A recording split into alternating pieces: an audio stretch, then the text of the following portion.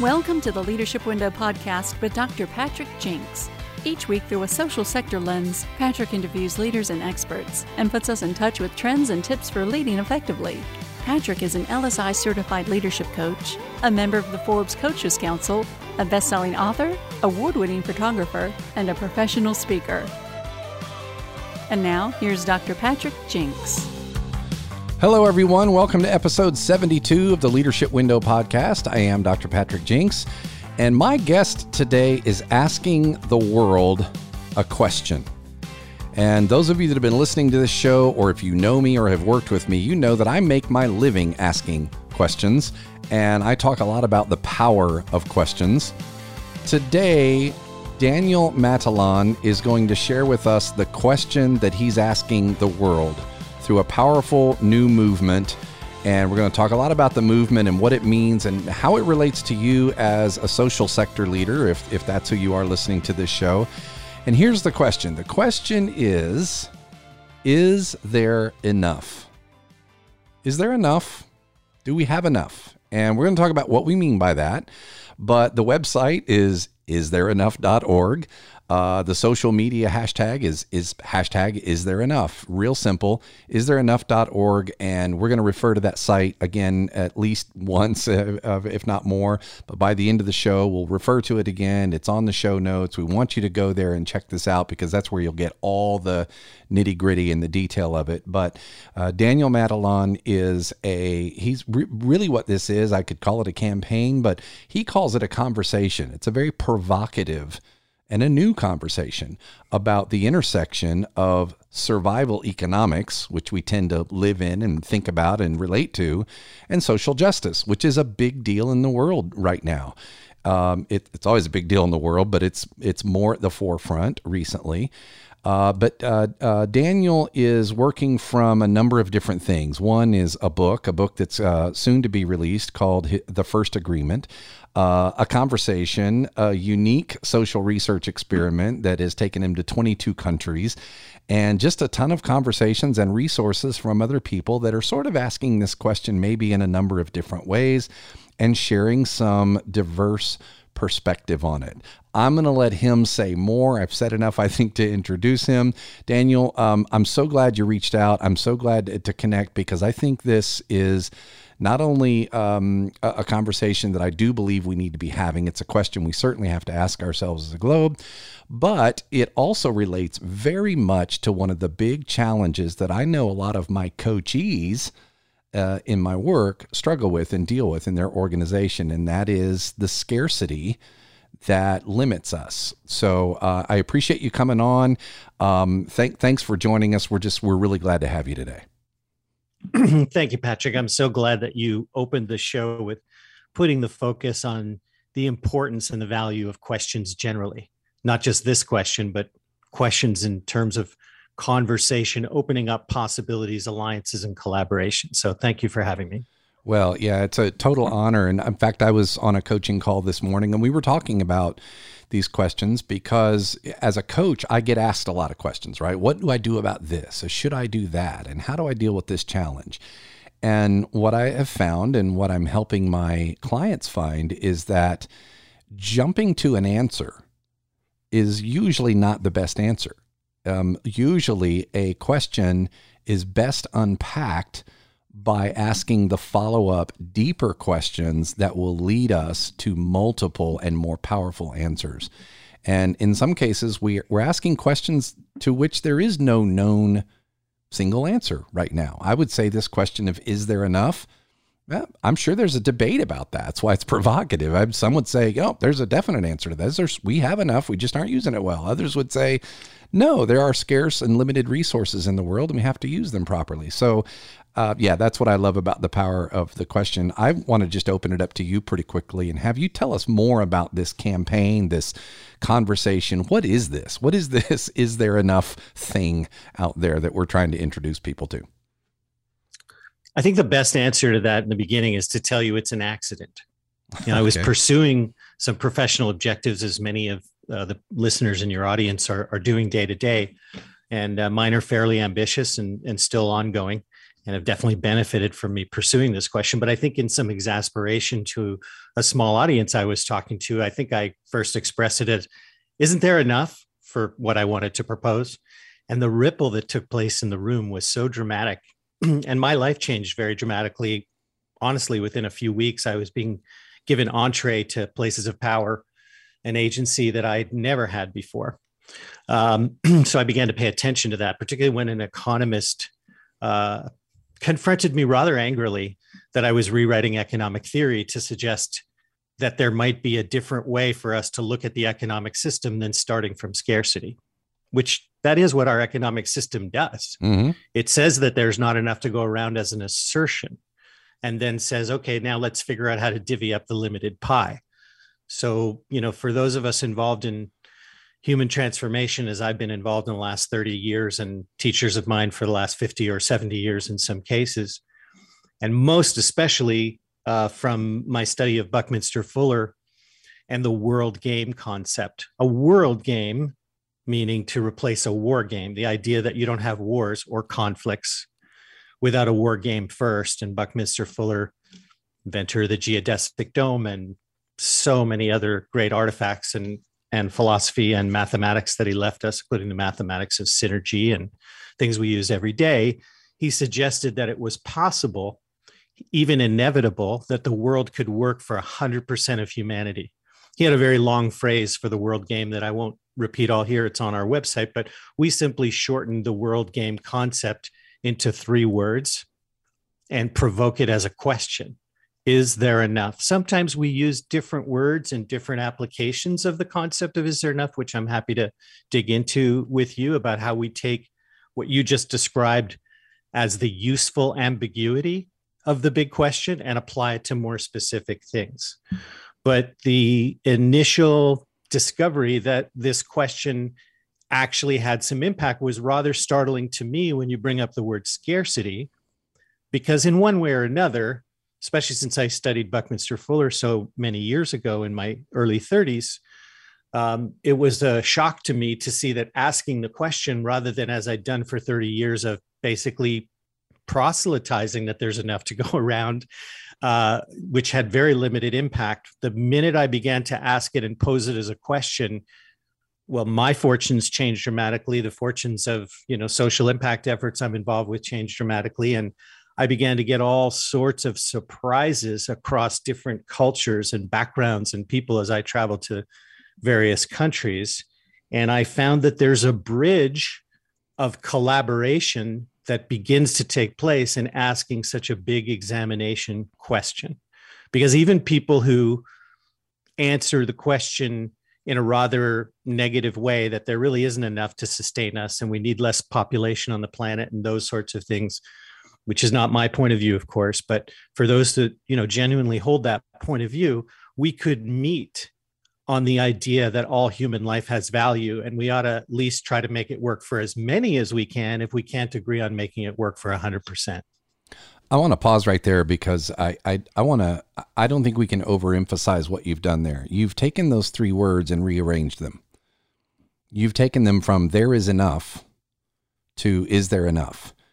And what that has done is opened up the conversation. One of the things I've observed recently, particularly in this, so much of the social justice conversation that's been happening more over the last couple of years, is that in my point of view is that in many of these things we're trying to do and change in the world, we've somehow got to get from a place of preaching to a place of teaching. And that people are kind of getting tired of being preached to, and it shuts you down immediately because someone is telling you that you're wrong and this is the real answer. And that just shuts it down. That shuts down the whole creativity, the conversation, the collaboration, the agreement. It's done. You've ended it. So you've simply rearranged 3 words in just a simple and profound way that is opening up the conversation. I secondly want to respond to this. You mentioned that scarcity is an economic concept, and you're absolutely right. One of the things that we talk about a lot in the organizations that I'm helping is this concept of trade-off. That is an economic concept. And the trade-off says you can have this and you can have that, but you just can't have them both. You're going to have to trade one for the other. Something's got to give. There's opportunity cost. There's, and so then it's a matter of, well, which one do we want? And what I want is different than what you want, and we can't have it both ways. And so I love that this conversation challenges that concept. And then the last thing I want to say is I want to give you my next question, which is, and I'm asking this question for our listeners because I'm imagining, as I did in the beginning when you first reached out. And the question is this campaign, is there enough? Is this a politically motivated campaign? How aligned is this with some sort of political agenda? I think right now a lot of people are asking that question about everything. Everything we talk about now is, well, that's because you're liberal, or that you're saying that because you're a conservative. And everything seems to have this political divide. What are the political origins of this campaign? If any, or the non-political origins, or the relationship to politics? There are no political origins to the campaign, but yet the social research we've done around the concept has definitely put us in a lot of political rooms. And one of the things that we discovered in asking the question, is there enough, that we were able to have a conversation with people that suggests that at the end of the day, whatever you think there's not enough of, and there's a lot that there's not enough of. And you're speaking from, a guy leading a campaign questioning whether there's a lot more abundance than we give credit for. There's absolutely scarcity in the world. And at the end of the day, whatever there's not enough of, what's scarce, we're either going to have a conflict about it or we're going to make a new agreement. And if we have a conflict about it, even a war, we're just going to waste a lot of blood, treasure, and time, and eventually end up in an agreement, a treaty, usually set by the winners, which is why maybe we have an inclusion problem, we suggest. But if human beings, as Buckminster Fuller would have proposed, could skip war and go right to agreement, we might have a pathway forward that's more possible than what we have now. And it's a very simple statement. And this is so simple. I've really had this conversation with a kindergarten group. So that's a funny story to share with you. But the point I reference in is this conversation is very accessible. So it's very simple to say that agreement is what makes change. Agreement is what builds wealth. Agreement is what builds justice when it wasn't there before. The power, I feel the superhuman power that we do not know how to use agreement, is because we come from 70,000 years of war. There's even some evidence that DNA carries visual information. So who knows if we're traumatized as humanity by that. That's a subject for psychologists and above my pay grade. But one of the things that we're proposing is that if humans could become, by their own volition, it doesn't even need organization with a group of people like us, but if by some method they could become better at agreement tomorrow than they were today, that not only has solution benefits on a societal basis, but even personal and selfish, incentive-based desire to make more agreement than before. And wow, what a crossover hit that would be, is if we could get both people who are societally oriented and what others like to pejoratively call selfish oriented, or the rugged individualist, that we see within our societies, if they could live together pursuing something called agreement. So what actually is that? Do we even know what agreement is? So when I pose that question to myself, do I even know what agreement is? Once I had this realization from asking this question, is there enough? Well, I put myself into rooms. I now call it social research, but I didn't know I was doing that at the time. I was just curious, where I would meet people that had very different political views than me as my first test. Could I get agreement with people that I don't agree with? And I was able to, in large numbers, and I was able to extrapolate why and be able to reproduce that all over the world. And so we become, out of this silly little 3-word conversation as a question, we've become kind of an agreement academy. We even have a program on our website called the Agreement Academy where you can actually learn this.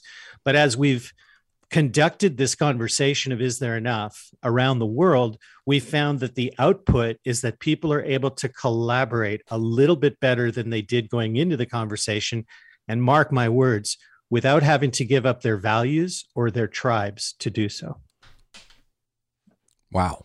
Okay. Well, that's going to lead me to my next question. Let's just get in really then to maybe some practical tips on that. And, obviously you can't take us through the full academy curriculum here in the half an hour or so that we have, but so we talked about flipping the three words from there's enough to is there enough. I love that flip. You're flipping something else on its head. As I'm thinking about wars, I'm thinking about how many wars end with an agreement. I mean, that's how we end them. And so what if we put the agreement in front of the war rather than after the war? What if then we wouldn't need the war? So I love that flip too. And I love that what you're trying to do is facilitate conversations that lead to agreement. So give us what in your research and that you're now teaching through the Agreement Academy, what are 2 or 3 of those key principles that leaders keep in mind as to how do we better facilitate conversations that lead to agreement? What would be, sort of one of the, 2 or 3 of the top tenets that really form the foundation of that? So for reference, we have a page called Core Conversations. You'll find it under the submenu of Agreement Academy. It's a drop-down menu, and you'll see Core Conversations. And one of them is what you just referred to in terms of trade-offs. Where do we have to have guns or butter, right? And I think what you were asking is, can we have both, right? Mm-hmm. Guns or butter is a very old reference for some of the young people in the audience who don't remember budget arguments that used to be done a little more colloquially in the United States Senate, for example, which I'm a big watcher of for 50 years. And the idea of trade-offs is also understanding that values come before position. Give you an example. We've had conversation with people all over the world about the subject of abortion. Can't get hotter than that. Right. And found some agreement among people who are quote unquote pro-life and quote unquote pro-choice. I think those words are failing us on both sides, by the way. Agreed. But regardless of that, what is the value that someone who has an anti-abortion or pro-choice position can share is the value of human life.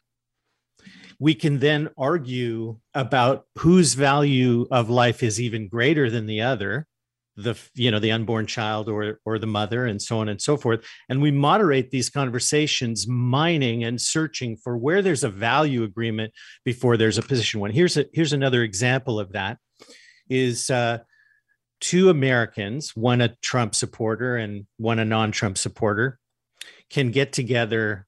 And I'm not saying they would, but if there was an incentive, kind of like singing the national anthem or some sort of ritual that had value associated with it, where the 2 could reach across the table, shake hands, and say, let's both agree we're Americans. Now let's argue. That's a very different, and I'm reporting, not just opining here, but I'm reporting to you that the output of that conversation is entirely different amongst those same 2 people. So that's the first thing, is the understanding of values before positions. If we can make value agreements, we can vigorously debate policy and other sorts of positions and come to some, I wouldn't call it emotional empathy, but certainly cognitive empathy. This is sort of giving you a clue as to why the conversation of is there enough is something of a bridge. The second is very simple to say and incredibly difficult to do. And you'll see this on our Core Conversations page also, which is starting with sameness before difference. This is deceptively difficult. Our uniqueness and our identity, which I'm all in favor of, I'm not talking about ego, but actual identity, is marked by how we see ourselves as different from everybody else, right? You hear this in conversation all the time. I'm not like everybody else. I'm like this, right? And you'll see this sometimes on Clubhouse, where we're beginning to be quite active in this conversation, where a guy will get up and he'll talk on the stage about 5 minutes or so about 20 years of his research. Let's say somebody like you with all your body of work would get up on Clubhouse and talk about all your conclusions. And the next person that speaks goes, that's really cool. I agree with about 90% of that, but I noticed you didn't say anything about the environment or child education or whatever their hot button issue is. And there's no breakdown of what was just said to see where is their agreement before we get to the disagreement. And it's the same thing with sameness before difference. And when we've tested this, if people focus on sameness first and difference second, they actually have more of a distinct identity doing that, but they do it from a place of bridge rather than conflict. And if you don't think that conflict is automatic, imagine the last time you lost your temper because somebody said something that really just got at your core. I mean, we are conflict machines. So to think that we wake up in the 21st century, even with this conversation you and I are having with these realizations, and we're suddenly going to be something post-warrior without a lot of attention, it's like asking an alcoholic, in my view, whether they're an alcoholic after they've stopped drinking. And if they're really on the road to recovery, they're saying, yes, I am, and I'm 10 years sober or whatever it is. I think humanity is in that same position when it comes to war and agreement.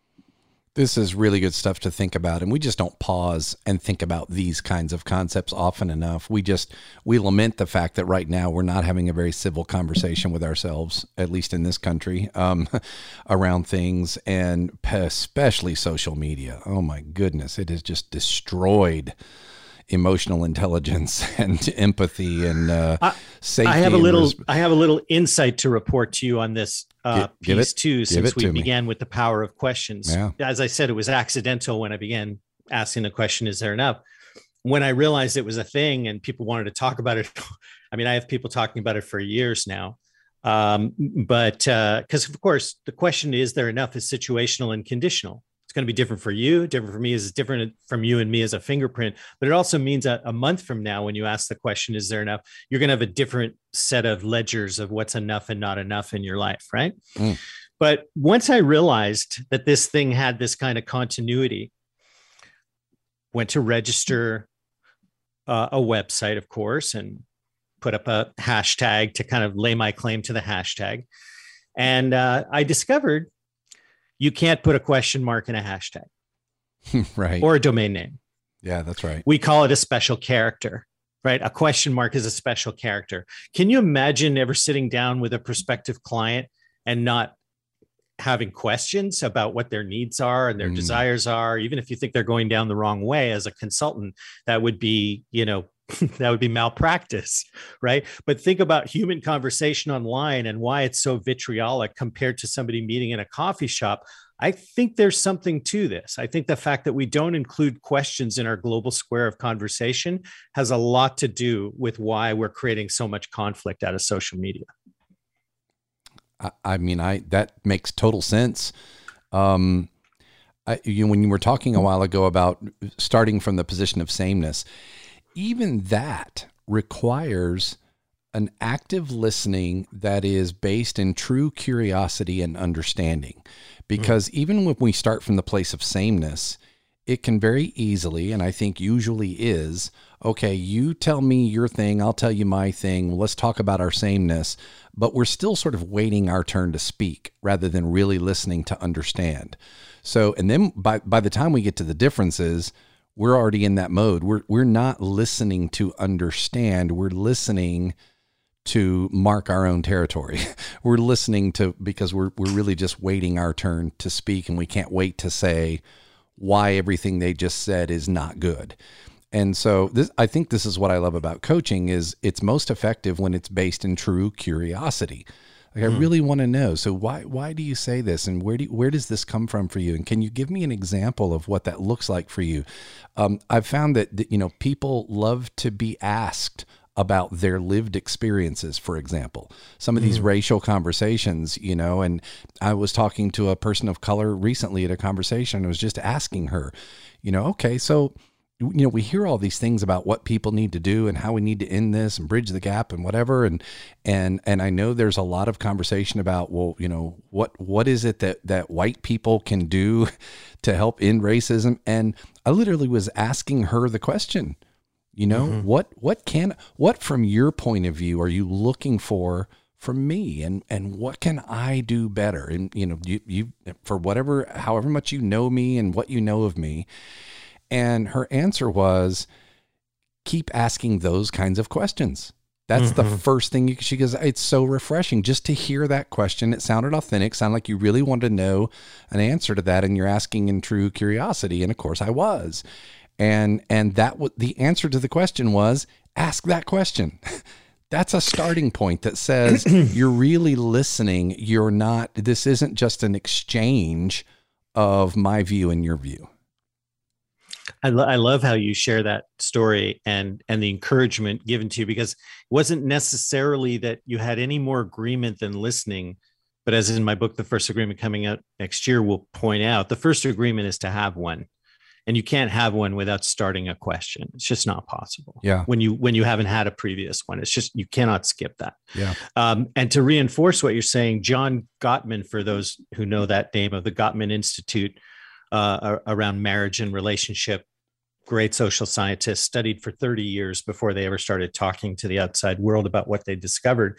And they discovered that successful couples in relationship have about a half a dozen irreconcilable differences, the kind of irreconcilable differences that another couple going to divorce court would cite as the reason for why they're divorcing. And yet these successful couples have about a half a dozen of them. But what was characteristically different about the successful couples that they studied was they had this intense curiosity about why my partner is such an idiot about that issue. That it would not be a place of condemnation as much as, how the heck could you possibly believe that story? What gives you the sense that that's real if it's not real to me, and so on and so forth? I've always been incredibly impressed with politically divided married couples. And I've seen them, and I know some of them where, you've got one who's far right and one who's far left, and their political ideology, they're just in constant disagreement, and yet their marriage really works. And I've always been impressed to go, how are you doing that? Because that's a big one. I mean, political ideology, especially these days, it's like, it's all or nothing. I'm all this or I'm all that. There of course are people that live in the middle. I guess most of us do. But there's just so much of it to carry around that, and their value, political ideology is, that touches at the heart of our values and things too. Yeah. And I don't know if you've noticed this, but as I listen to those conflicts, they're almost all about history. There's very little conversation about what are we going to do about the history. Like, history is important. I'm a history major. I love history. I have a historian in my business as literally our resident historian. So I love history.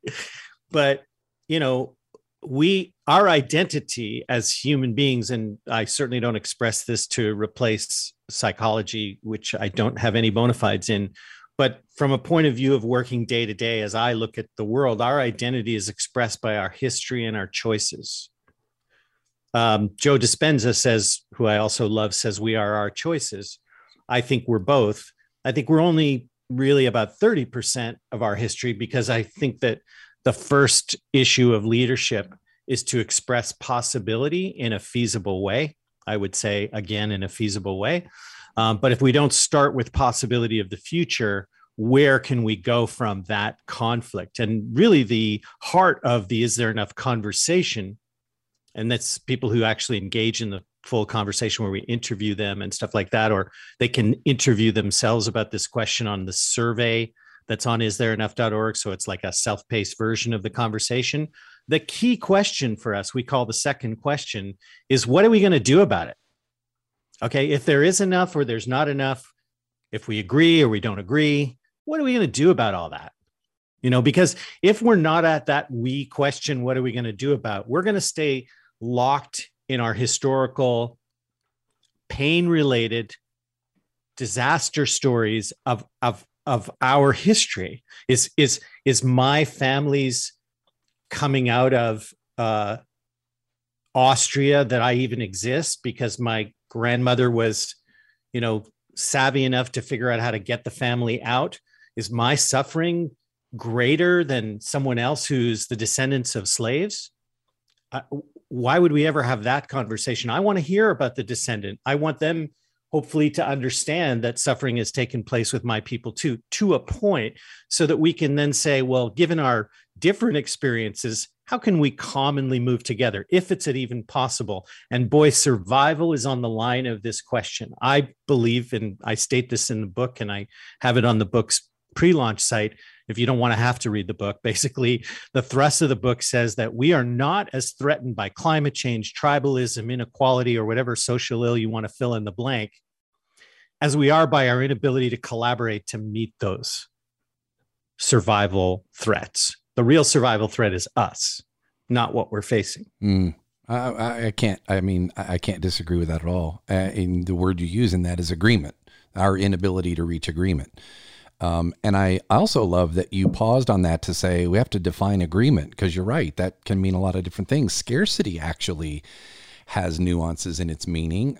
We have this conversation with our clients in their local communities. Well, there's only so much money to go around. We're a small community, and the foundations, they have so many nonprofits to support, or here's a common one, people, human resources. We talk about how board members who are serving on 4 or 5 different nonprofit boards in their community have inherent conflicts of interest, because who are they really championing and who are they really generating resources for? And just by the fact that they're divided creates this conflict. And then you bring that to the board and they say, well, there are only so many community leaders and board members in this community to go around, so we have to duplicate. And we ask the question, is that really true?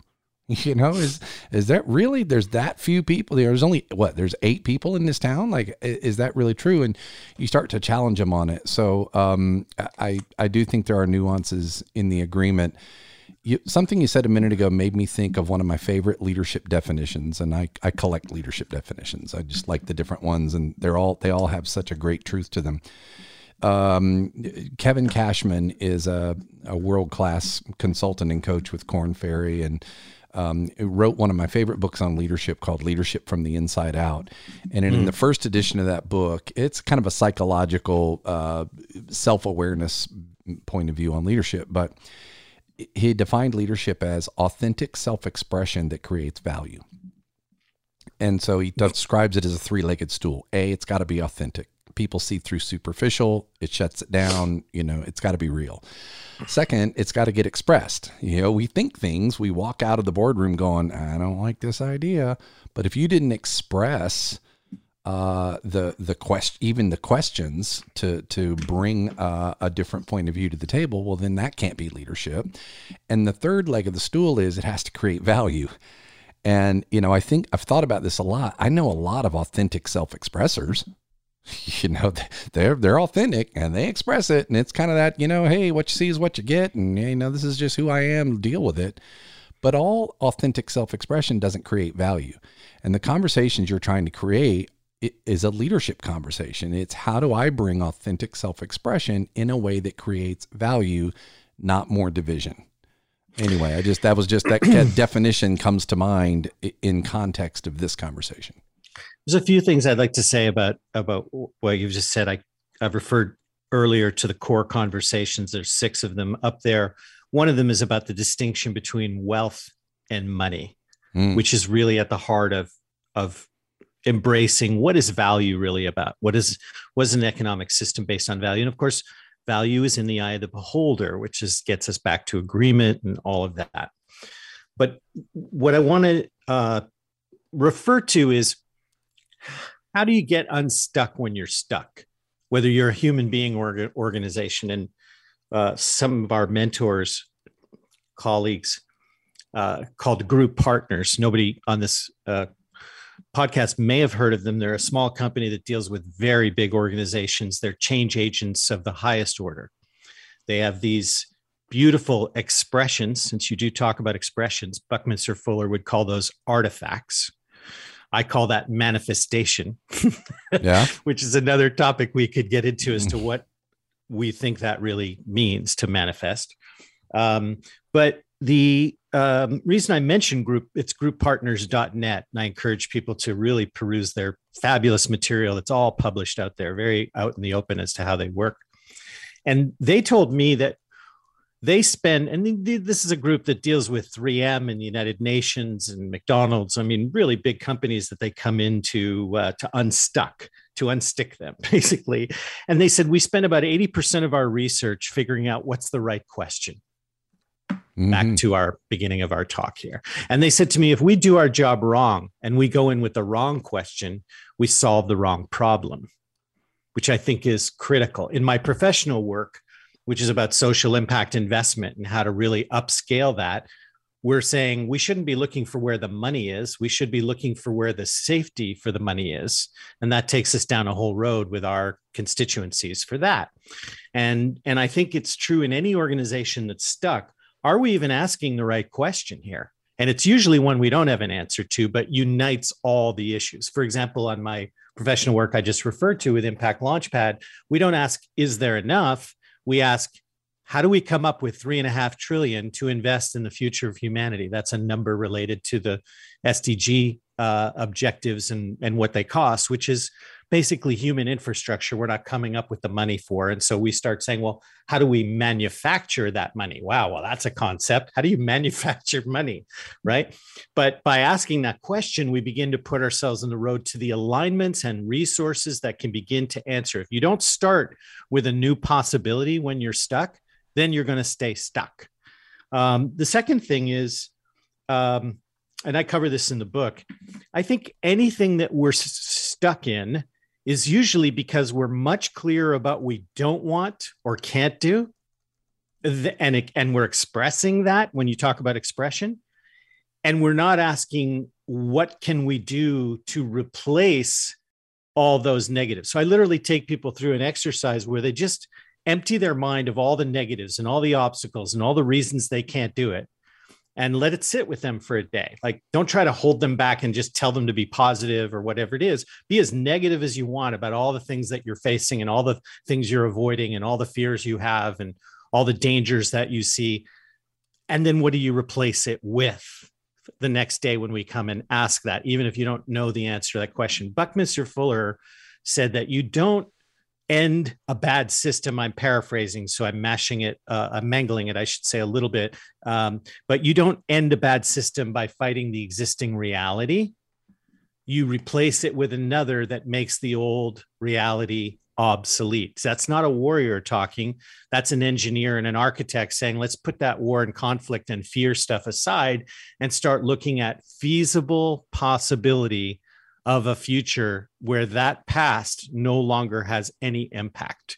So to an organization that's struggling with, well, we only have so much audience and there's only so many people that care about our issues.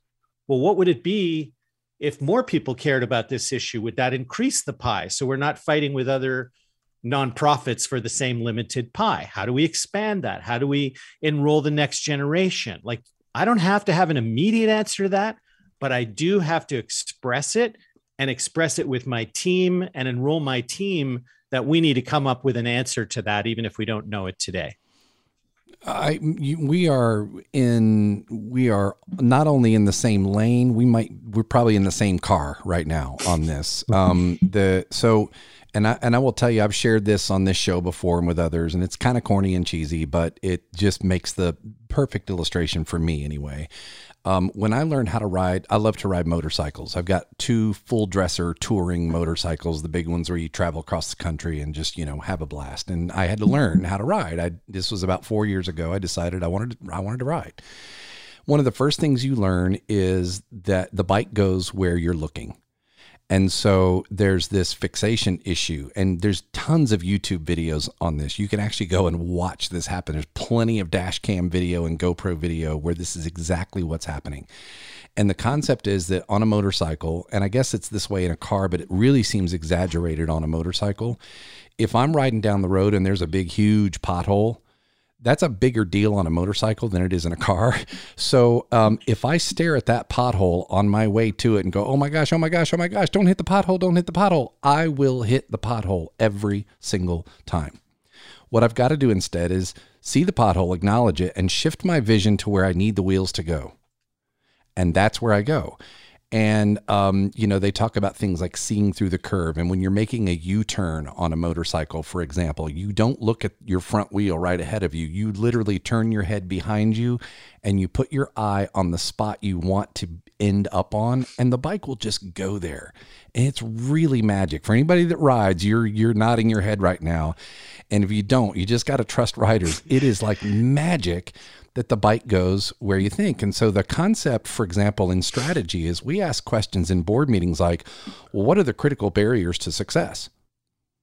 Well, why would we fixate on the barrier? If we just fixate on the barrier, that barrier is going to just eat our lunch in the conversation. So we ask very much to what you're asking. We'll turn it around and say, let's ask that question a different way. So it's a fair question, but let's ask it in a more productive way and say, what do we need to achieve success? And how might we achieve that? And how might we get creative in altering our course if need be? And how might we, and what do we, and how can we, rather than why can't we, and what's keeping us from? That's fixating on the pothole.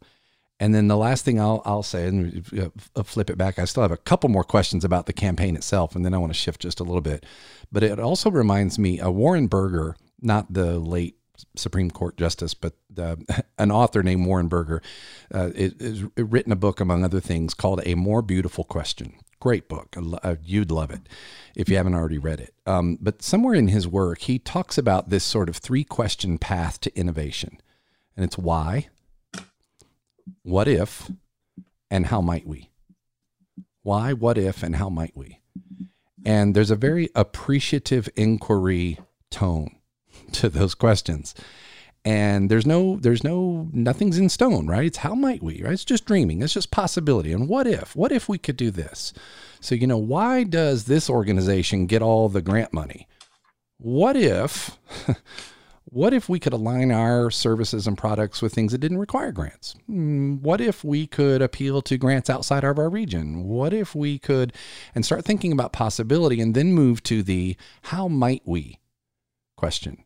How might we reframe that? How might we develop the competencies we need that we don't currently have to get there and to make those things happen? So, I don't know if I'm saying the same thing you are, but I think so. No, I think you are. And I'm suffering listening to the motorcycle reference because I've broken my ankle twice on a motorcycle, the same ankle, from exactly that experience of focusing on the pothole in one case, a real pothole. Actually, it was a pothole related to an old streetcar piece of metal that was not cleaned up in the city of Toronto, and another one on the side of a car in St. Louis, Missouri. Yeah. So so that was really fascinating to listen to that and have that realization. I think we all need to be compassionate with each other, that, as I'm sure you know, intellectually understanding these things and applying them is a matter of practice and focus. And I think that when we are examining it by a question, I don't think I've ever said this in any podcast before, we're instilling responsibility. And I really think this is a reason and a clue for you as to why we've been able to bring conservatives and liberals together when we have found ourselves in political conversation, bringing those sides together, because everybody respects responsibility. And I think when we come up with the obstacles as why we can't, we're creating the opposite of responsibility. We're creating a justification and a reason to not continue to innovate. Yeah, and I want to stay on the website here for just a second, and I do want to tell our listeners, having been through the website, go into that website with an open mind of, this is a set of because you've got all kinds of sources and thought leaders that are somewhere in this arena or touch somewhere on this concept. These are not necessarily like endorsing champions of your campaign. These are just sources where you're getting some of your thought and research from, and it ranges everything from, Martin Luther King and his letters to you mentioned Buckminster Fuller and someone who's sort of in some of the political talk a lot is Stephanie Kelton in her book, The Deficit Myth, where she talks about modern monetary theory. And there's some things on that website that you'll look at and go, oh, I don't agree with that. Can I tell you on that page what the all-time favorite of all the pieces on that page is? The dancing guy. Oh yeah. How to start a movement. I love that too. Don't give it away. Let's let our listeners go to that. Sure. And how to create a movement is sort of what this is. And the hint is you need that first follower.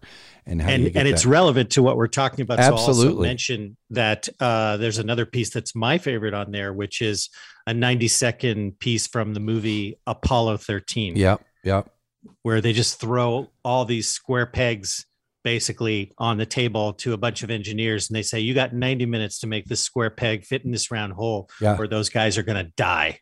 Yeah. And I don't know if it's in this particular clip, but one of my favorite lines in that movie is when the flight commander, Gene Kranz, or the command and control, mission control commander, asks the question, because he's got all these people yelling at him, we don't have enough of this, and we don't have enough oxygen to do that, and the limb can only live on such and such. And he says, let's come at this from a position of status. And he asks this question: what do we have on the ship that's good? That's my favorite line in the movie. What do we have on the ship that's good? And in fact, I think that comes just before this scene that you've posted on your website, where they pull out all the materials and say that. Interesting. But go ahead. Buckminster Fuller's reference to Spaceship Earth sort of is relevant here too, because there's a lot of good things happening on this spaceship called Earth that we're not paying attention to. I urge people to go to gapminder.org, or the sources page. You'll see the late Hans Rosling, the founder of it, talking about how we are losing our mind over overpopulation and totally not asking the right question there. But the entire Gapminder organization has these wonderful surveys that you can do. And I urge people to take them without looking up the answers on Google and just see what their opinions are about the state of the world versus the statistics. It's quite an important set of conversations they're having over there. Yeah, absolutely. Another book I just started reading that's from your site is Sapiens, A Brief History of Humankind. And I'd like to, he's got several, there's 21 rules and different things. So really interesting reading. And the word provocative is what comes to mind. It's not about, do I agree with this or not? It's about, it makes you think in different ways. For example, he talks about, I don't know if I'm going to get this right, but he talks about how we lament over the lost jobs that occur when technology and automation are developed. But what if we realize that technology and automation maybe creates more jobs, or, it creates the need for the jobs, or how do we reframe this differently? So there really is a lot of provocative stuff on the site. Let me mention two things about Yuval Harari that are relevant to this conversation. Reading Sapiens was a clear turning point on the formation of this conversation. On the basis of him stating that, hey, countries are fictions. Law and justice is a fiction, right? Because we make it up. It doesn't exist in nature. We make it up. Yeah. Well, I was really disturbed by that concept, as good thinking sometimes does. And what I came to, and the reason I was uncomfortable with is it seemed imaginary, elusive, and inaccessible. Not all of us are great fiction writers, so to speak, but all of us can tell a human story in a nonfiction way of just whatever my story is. So what I would say that when we talk about agreement, we're talking about what he calls fiction. And the reason we call it agreement is because unless people agree on the fiction is meaningless in the way that he uses the term. So I would encourage people who have followed Yuval Harari to think about that. The second thing is there's a page on our site called Advocacy when it talks about us. And we have some issues there that we are standing behind that we think are good for the world. So they're nonpartisan in that way. Like we think all of our new water infrastructure should come from the atmosphere, where there's plenty of water that doesn't have to disturb the groundwater. And by the way, you could cover the earth in it for about $1 trillion one time spent. So if you want to talk about real human infrastructure, that's possible if we had agreement.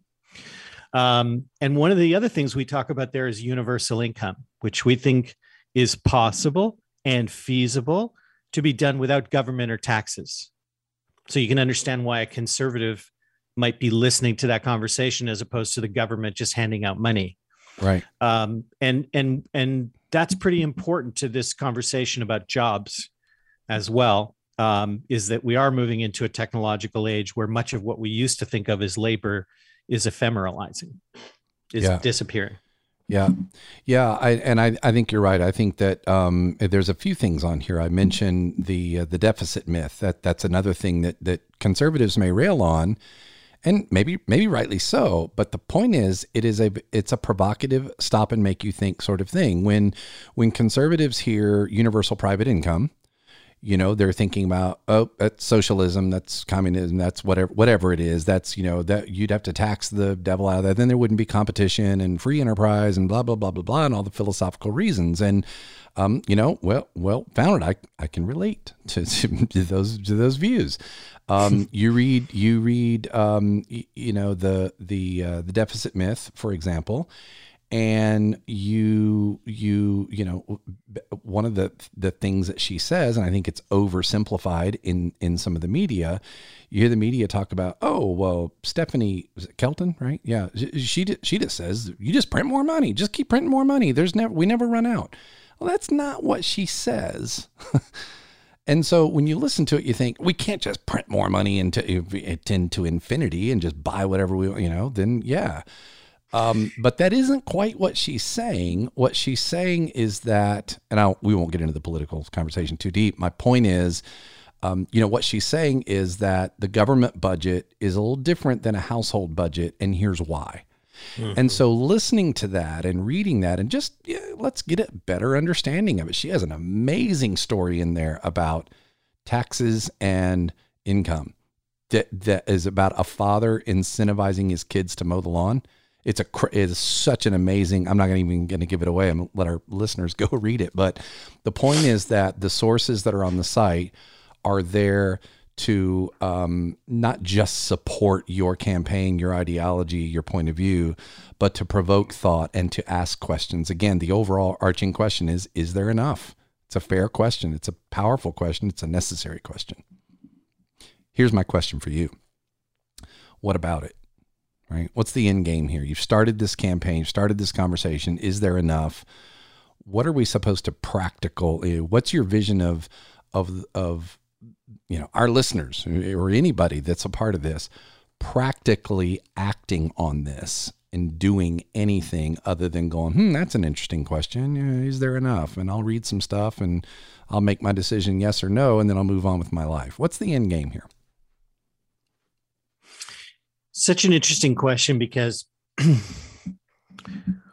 we think that the skill of agreement is an evolutionary tool of human survival, and that this conversation of is there enough breeds agreement capability. So for us, we want to see it provoke some examination of human culture around that as a replacement for war. The conversation is our real product. That is truly our aim, but we have to give it some definition.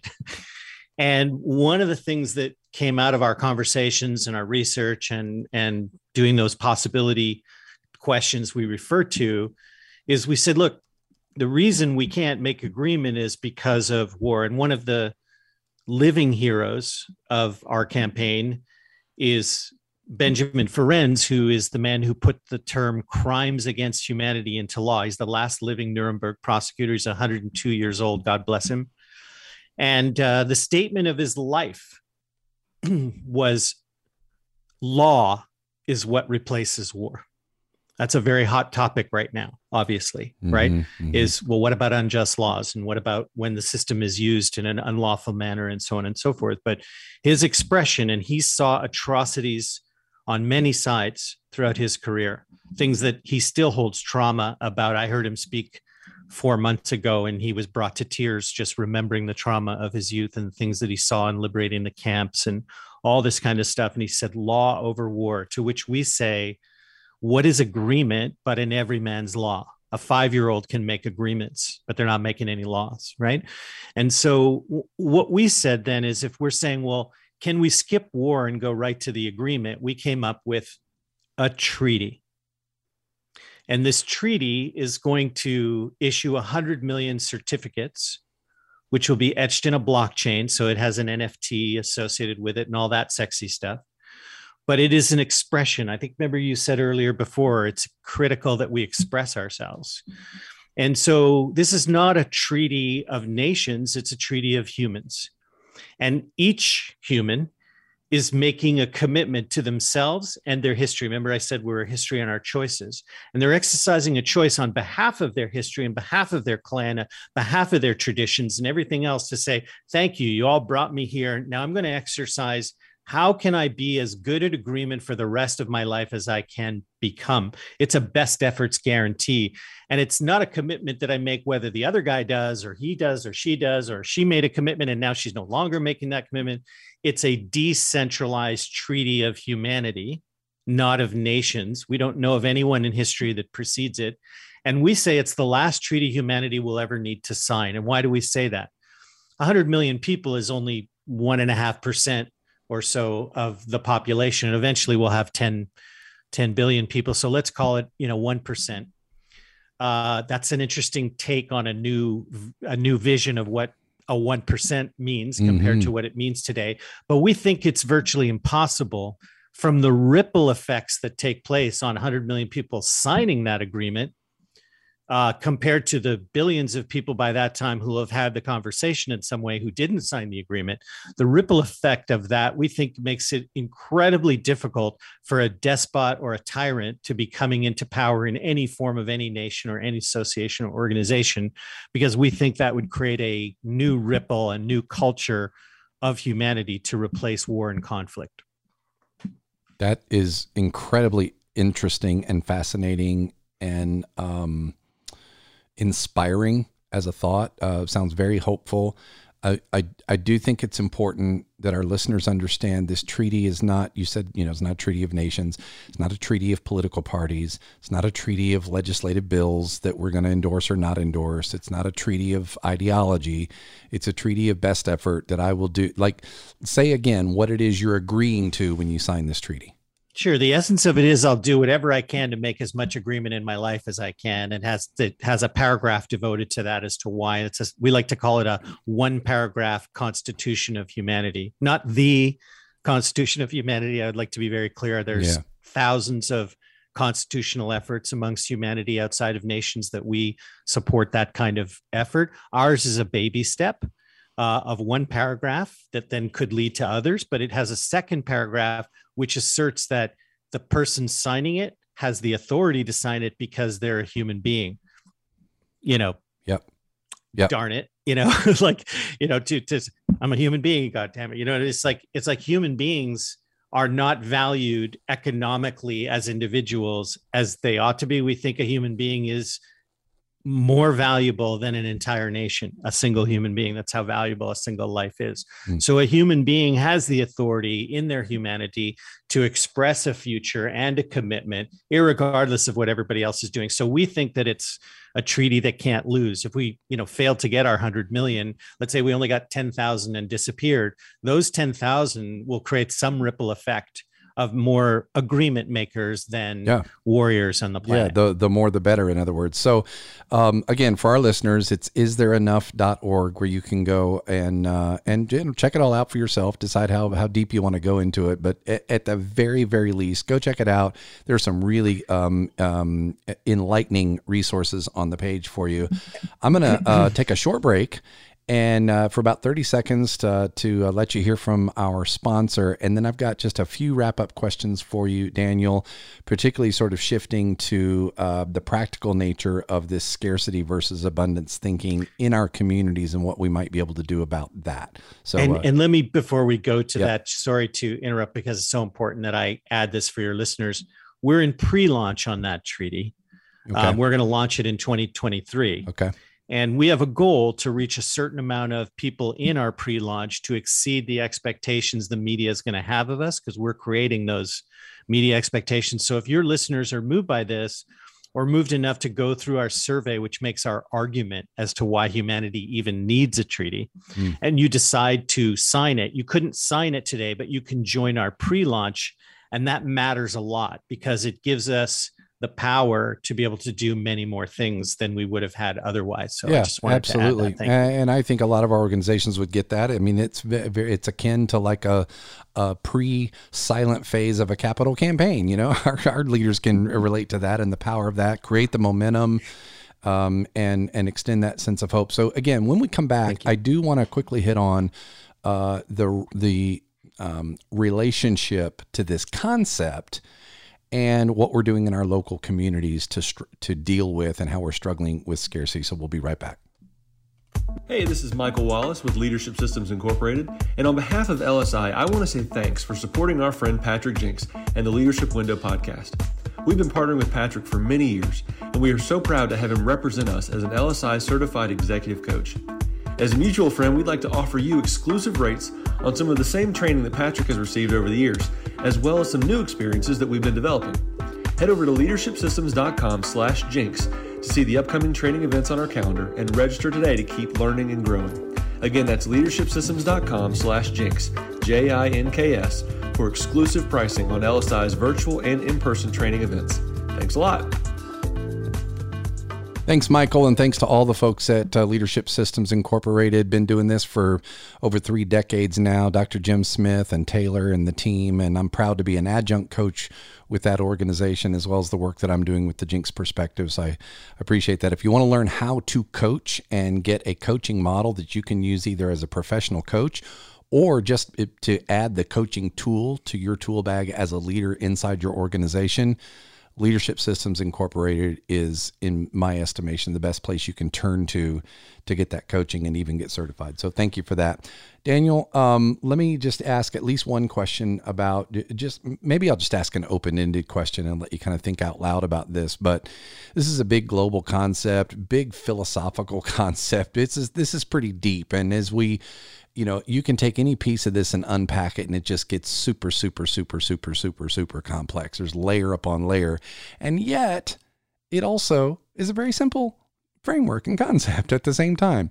But for our listeners, many of whom are nonprofit leaders in their local communities, dealing with this concept of scarcity, that I think, in my estimation, and I think a lot of my colleagues and practitioners in the sector would agree with, they really do paralyze us. And we know that this scarcity mindset paralyzes us, but we don't know how to overcome it. It seems too big. It seems like, I can't overcome this by myself. And so our organizations talk about there's only so much money in our community. There's only so many board members, or there's only so much talent, or that's a big deal right now. People struggling to find talent. Everything's from this scarcity standpoint. Maybe talk a little bit about, at a local level, at a conceptual, practical level, how does this shift to an abundance mindset, a creativity mindset, an innovation mindset, however you want to frame it? What are some things that our leaders can and should maybe be thinking about in their local community to start helping move toward, maybe more agreement, but just a different mindset on the scarcity of resources to achieve a social mission? I'm just going to let you kind of carry that, and we'll wrap it up with a couple of other general leadership questions that I ask all my guests. But I would just love to hear your, what thoughts come to your mind in the context of that question. In the book, we talk about how to produce agreement. What are the guidelines? What are the rules, so to speak, of the game of agreement? And one of them is, let's try to have one conversation at a time. And which one are we having? Which is the premier? It's kind of like that thing we talked about earlier about what is the appropriate question. Otherwise, you solve the wrong problem. So I think one of the things leaders need to do is distinguish and isolate what are we most focused on right now. Keep the conversation to that. And again, going back to earlier where I said, let's just blast all the negativity out of the room by not telling people to be positive, but asking them what they're negative about, put it up on a whiteboard and look at it together. Don't judge it. Don't tell people why they should be thinking abundantly. When people are in scarcity, telling them to think about abundance, I didn't find worked for 30 years. I tried it very well, in most cases. And I've been on both sides of that. Somebody telling me there's abundance when I don't think so, and telling somebody else when they don't think so. It just doesn't work very well. But I think beginning to transcend scarcity and abundance and describing what enough is quite a different thing. Again, which conversation are we having? Are we having a conversation about polar opposites? Because the other thing we discovered about agreement, this is a second piece from that chapter, is let's not dramatize in our expression with exaggeration, right? You talked about Stephanie Kelton before, and people want to dismiss it as just printing money with no obligation and responsibility. It ain't quite what she said. And so you might start, even if you vigorously disagree with modern monetary theory, of what part of what she's speaking of does have some truth and value. Now let's take down the rest, right? Mm-hmm. This is also important internally in these organizations is, okay, let's recognize all the stuff that we have in place that is an obstacle. But the minute we start with these assertions that there's only so much money to go around, well, then that's all the money there is, folks. If you don't start asking the question of how do we bring in more money into what is clearly a hungry space, right? What are we going to do in order to establish? And I think also, a nonprofit in particular, clearly professionals recognize your nonprofit has to make a profit to sustain itself. That is definitely a topic for another day about how we don't talk about sustainability in the right way. That's also part of our core conversations. Yep, absolutely. But, and so we have to start thinking and acting around those questions. And I'll add the final piece is once you determine what magical result that if you could pull it off would change those circumstances, you must become definite about that, even in the face of indefinite means to achieve it. I'll repeat this. We have to be absolutely definite on the goal.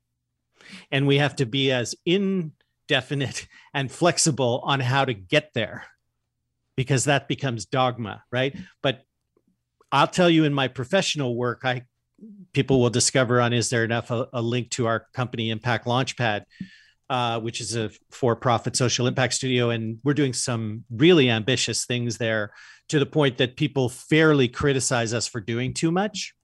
Fair criticism. But when people have asked me directly is, how do you know you're going to pull this off? I've said, because I'm going to pull it off or die trying. Like, you have to get your definiteness to that place. Yeah. All in. Peter Block, who I think is now in his 80s, if he's still living, and I think he is, wrote a great book called Community. And it is about the conversations that we have. And one of the things he says in it, and this is just sort of a rehash of concepts that we've hit on, but something to the effect of, we've got to stop viewing our communities as a set of problems to be solved and start viewing them as a set of assets to realize. And it is such all of the folk, I've been in the nonprofit sector now for 3 decades, and all the community meetings and focus groups and conferences and facilitated conversations and all of these things, so many of them about the problems that we're going to solve. And what's the most important thing to address in our, well, it's homelessness, and we have a problem because there's not enough shelter, or there's not enough the conversations in our sector are just saturated in there's not enough of this and there's not enough of that. So this resonates, and your challenging of the dichotomy between scarcity and abundance with the word enough is a really profound point to think and take with us. So I want to thank you for that, and for just, again, opening the minds, certainly mine, to look at some things and pay attention to them and ask these questions a little bit differently, because I happen to be one of those humans, which means I'm partly accountable for this whole thing as well. I want to ask, go ahead. Let me offer to this point. that it's all about conversation. You can't create agreement without conversation. So I'm going to invite your audience to join us in conversation on the social audio that we're doing beginning on Clubhouse. So if you go to istthereenough.org/Clubhouse, you'll see opportunities to participate in this conversation. And on Clubhouse, I'm going to tell you, Patrick, we don't ask the question, is there enough? We ask the question, is there enough water? Is there enough food? Is there enough compassion? Yeah. Is there enough justice? So each one of the events has a focus like that. So we take the deliberate vagueness of is there enough and apply it specifically to a category where experts and the audience can come in and debate about that particular topic. It's quite interesting. It's good to have those reference points. I'll share something with you now that I just thought of, for you to consider to add to your model, or at least to maybe test on a few things. And that is the question formulation technique. And it is taught by an organization called the Right Question Institute. I happen to be a teaching member of the organization. It's a nonprofit, rightquestion.org. And what they do is their sort of main mission, and this isn't the mission statement word for word, but this is essentially what they do, is they teach school teachers how to teach their students how to ask their own questions. So, if you think of level 1 of teaching is I tell, you remember, it'll be on the test. Level 2 is I'm going to ask you questions and make you think critically. Why do you think X equals 6 here, right? Or whatever. But the level 3 is you ask the questions. And so, for example, they'll start with what they call a Q focus. There's a whole, by the way, Harvard has partnered with the Right Question Institute for a certificate in this training of the question formulation technique, which is now a trademarked sort of program. But for example, first-time algebra students, they walk into the room on day 1, and on the board it's written 2x times 3 equals whatever, or 2 times 3 equals x, or whatever. And they don't, they're first-time algebra students, so they don't understand the equation. They don't understand an x now has been introduced into a math problem. And so the first thing the teacher does is split the room into groups and give them each flip charts and a scribe. And their job as a group is to ask as many questions as they can about what they see on the board. And she doesn't even tell them what it is. Not ask as many questions as you can about this mathematical equation, right? But ask as many questions as you can about what you see on the board. Wow. And they do this at the elementary school level, even with different Q focus. It can be anything. The Q focus can be a picture. What questions do you have? And so the kids come up with questions like, why is there an X? Are there other letters?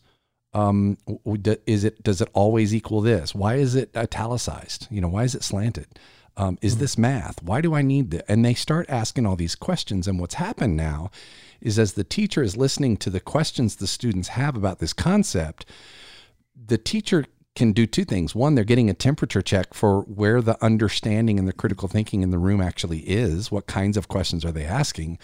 But now they've opened up the students' appetite for learning, because now we're going to answer their questions. And who doesn't want their questions answered? So it's really powerful. I'm sitting here thinking in your conversations, is there enough water? What if the Q focus was the supply of water in the world? And generate as many questions as you can about that. Now, there's more to it. So they generate the questions, then they refine the questions to make all of them open-ended rather than closed-ended. So is there enough water is a closed-ended question. How would we rephrase that? How much water is enough? Right? That's a more open-ended question. And so they'll refine them all. And then what I do in board, so I use this with boards in terms of their strategy, is then I'll say, if we could only meaningfully get to the answer to 3 of these questions on your sheet, what had those 3 questions better be? In other words, what are the ones we can actually dive into and do something with that would bring the most value? So look it up. Let me know if you want to learn more about that. But I'm just thinking this could be a fascinating enhancement to the conversations that you're having, where people are not just answering a question being posed to them, but they're literally the ones also coming up with the questions. And it reframes thinking in a very, very powerful way.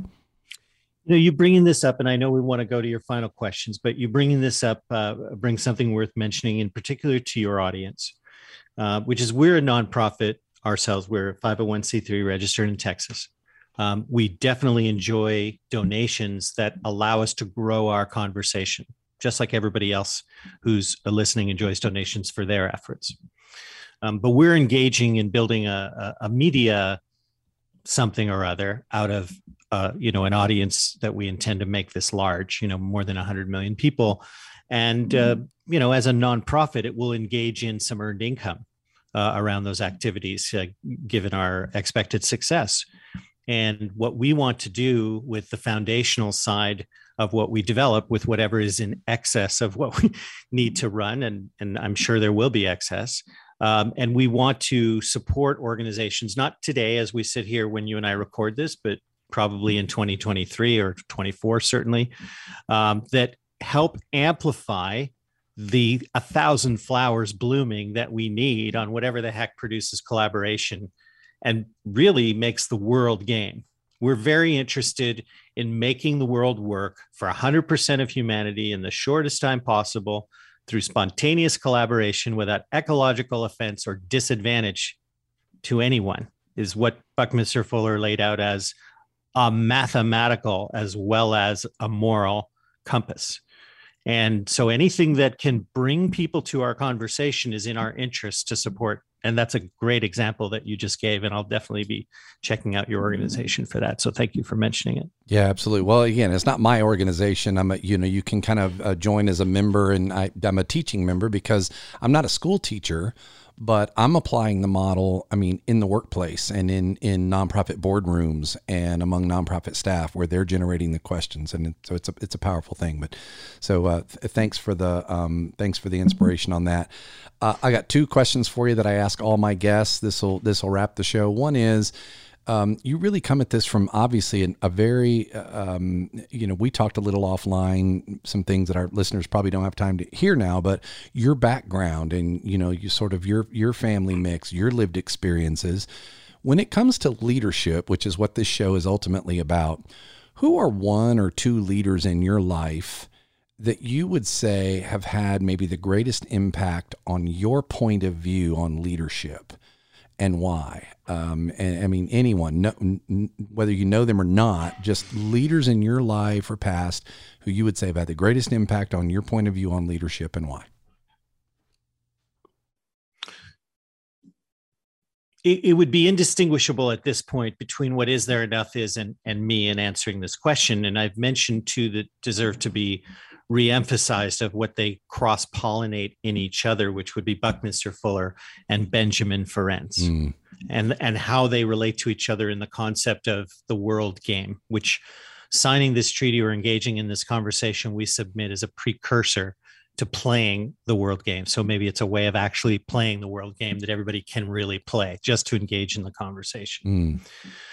But there are two other people, both mentors, great friends, one who's passed away, and one, fortunately for your audience, who's thriving and going strong. And you can just skip me and go right to her because Marcia Martin, marciamartin.com. Encourage everybody to check out who she is. Many of you listening to this will not have heard of her.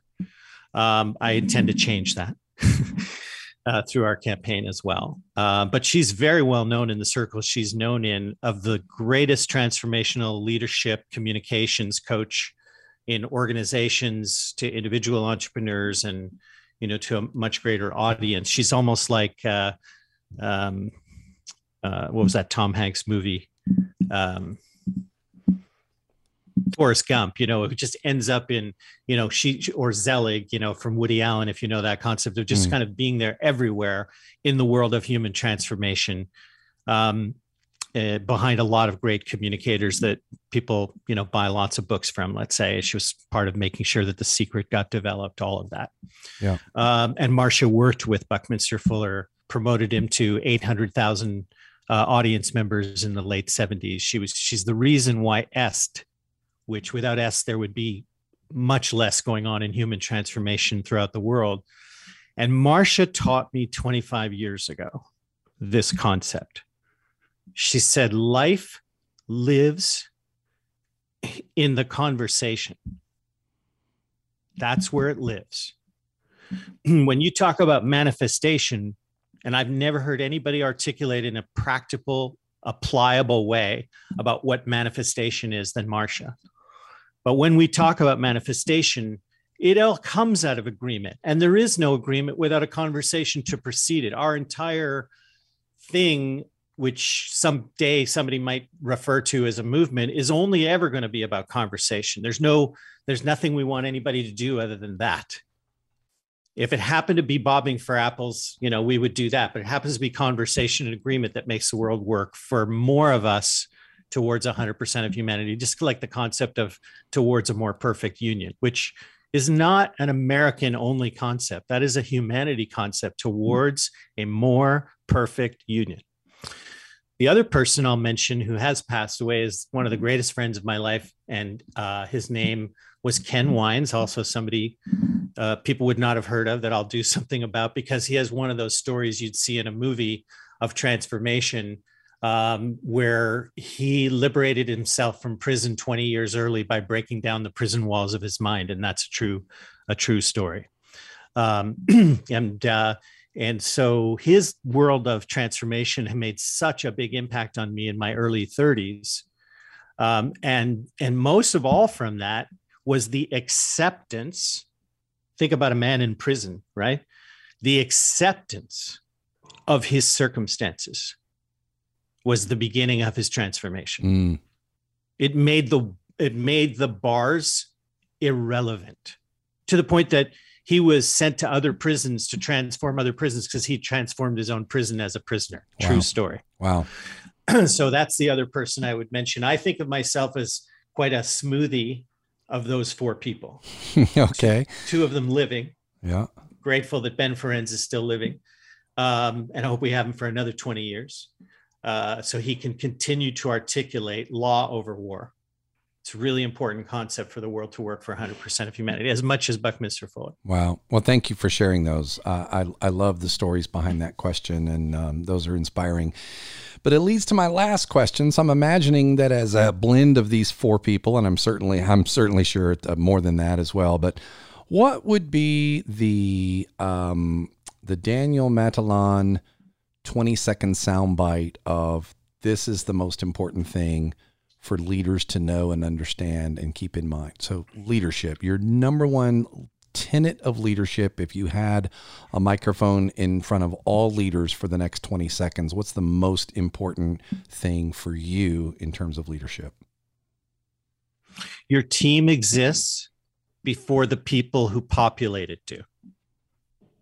Your team exists because of culture. Culture is a set of agreements you're clear on.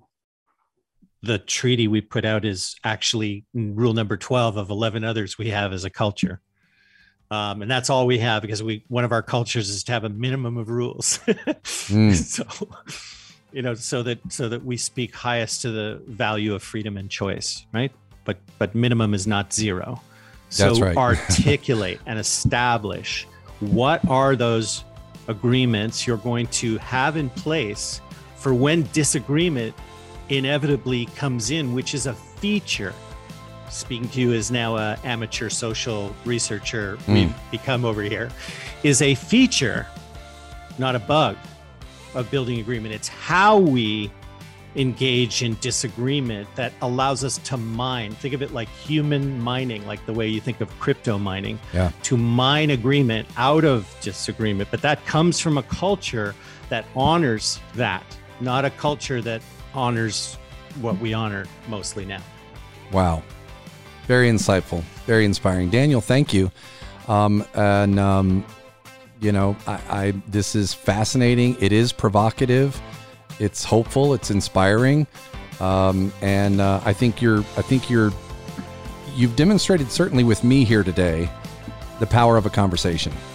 And so I appreciate that. And I know that our listeners are struggling to have better conversations in their communities every single day.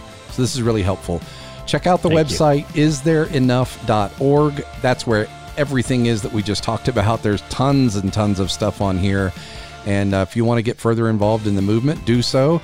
If not, at least check out some of these resources on the site and get into them. They relate to our work in the social sector in a big way. So please do follow our socials or socials of anybody you consider valuable. Take the time to do that because it lets the audience know people are listening. So thank you. You got it. Thanks again, Daniel. All right, folks, lead on.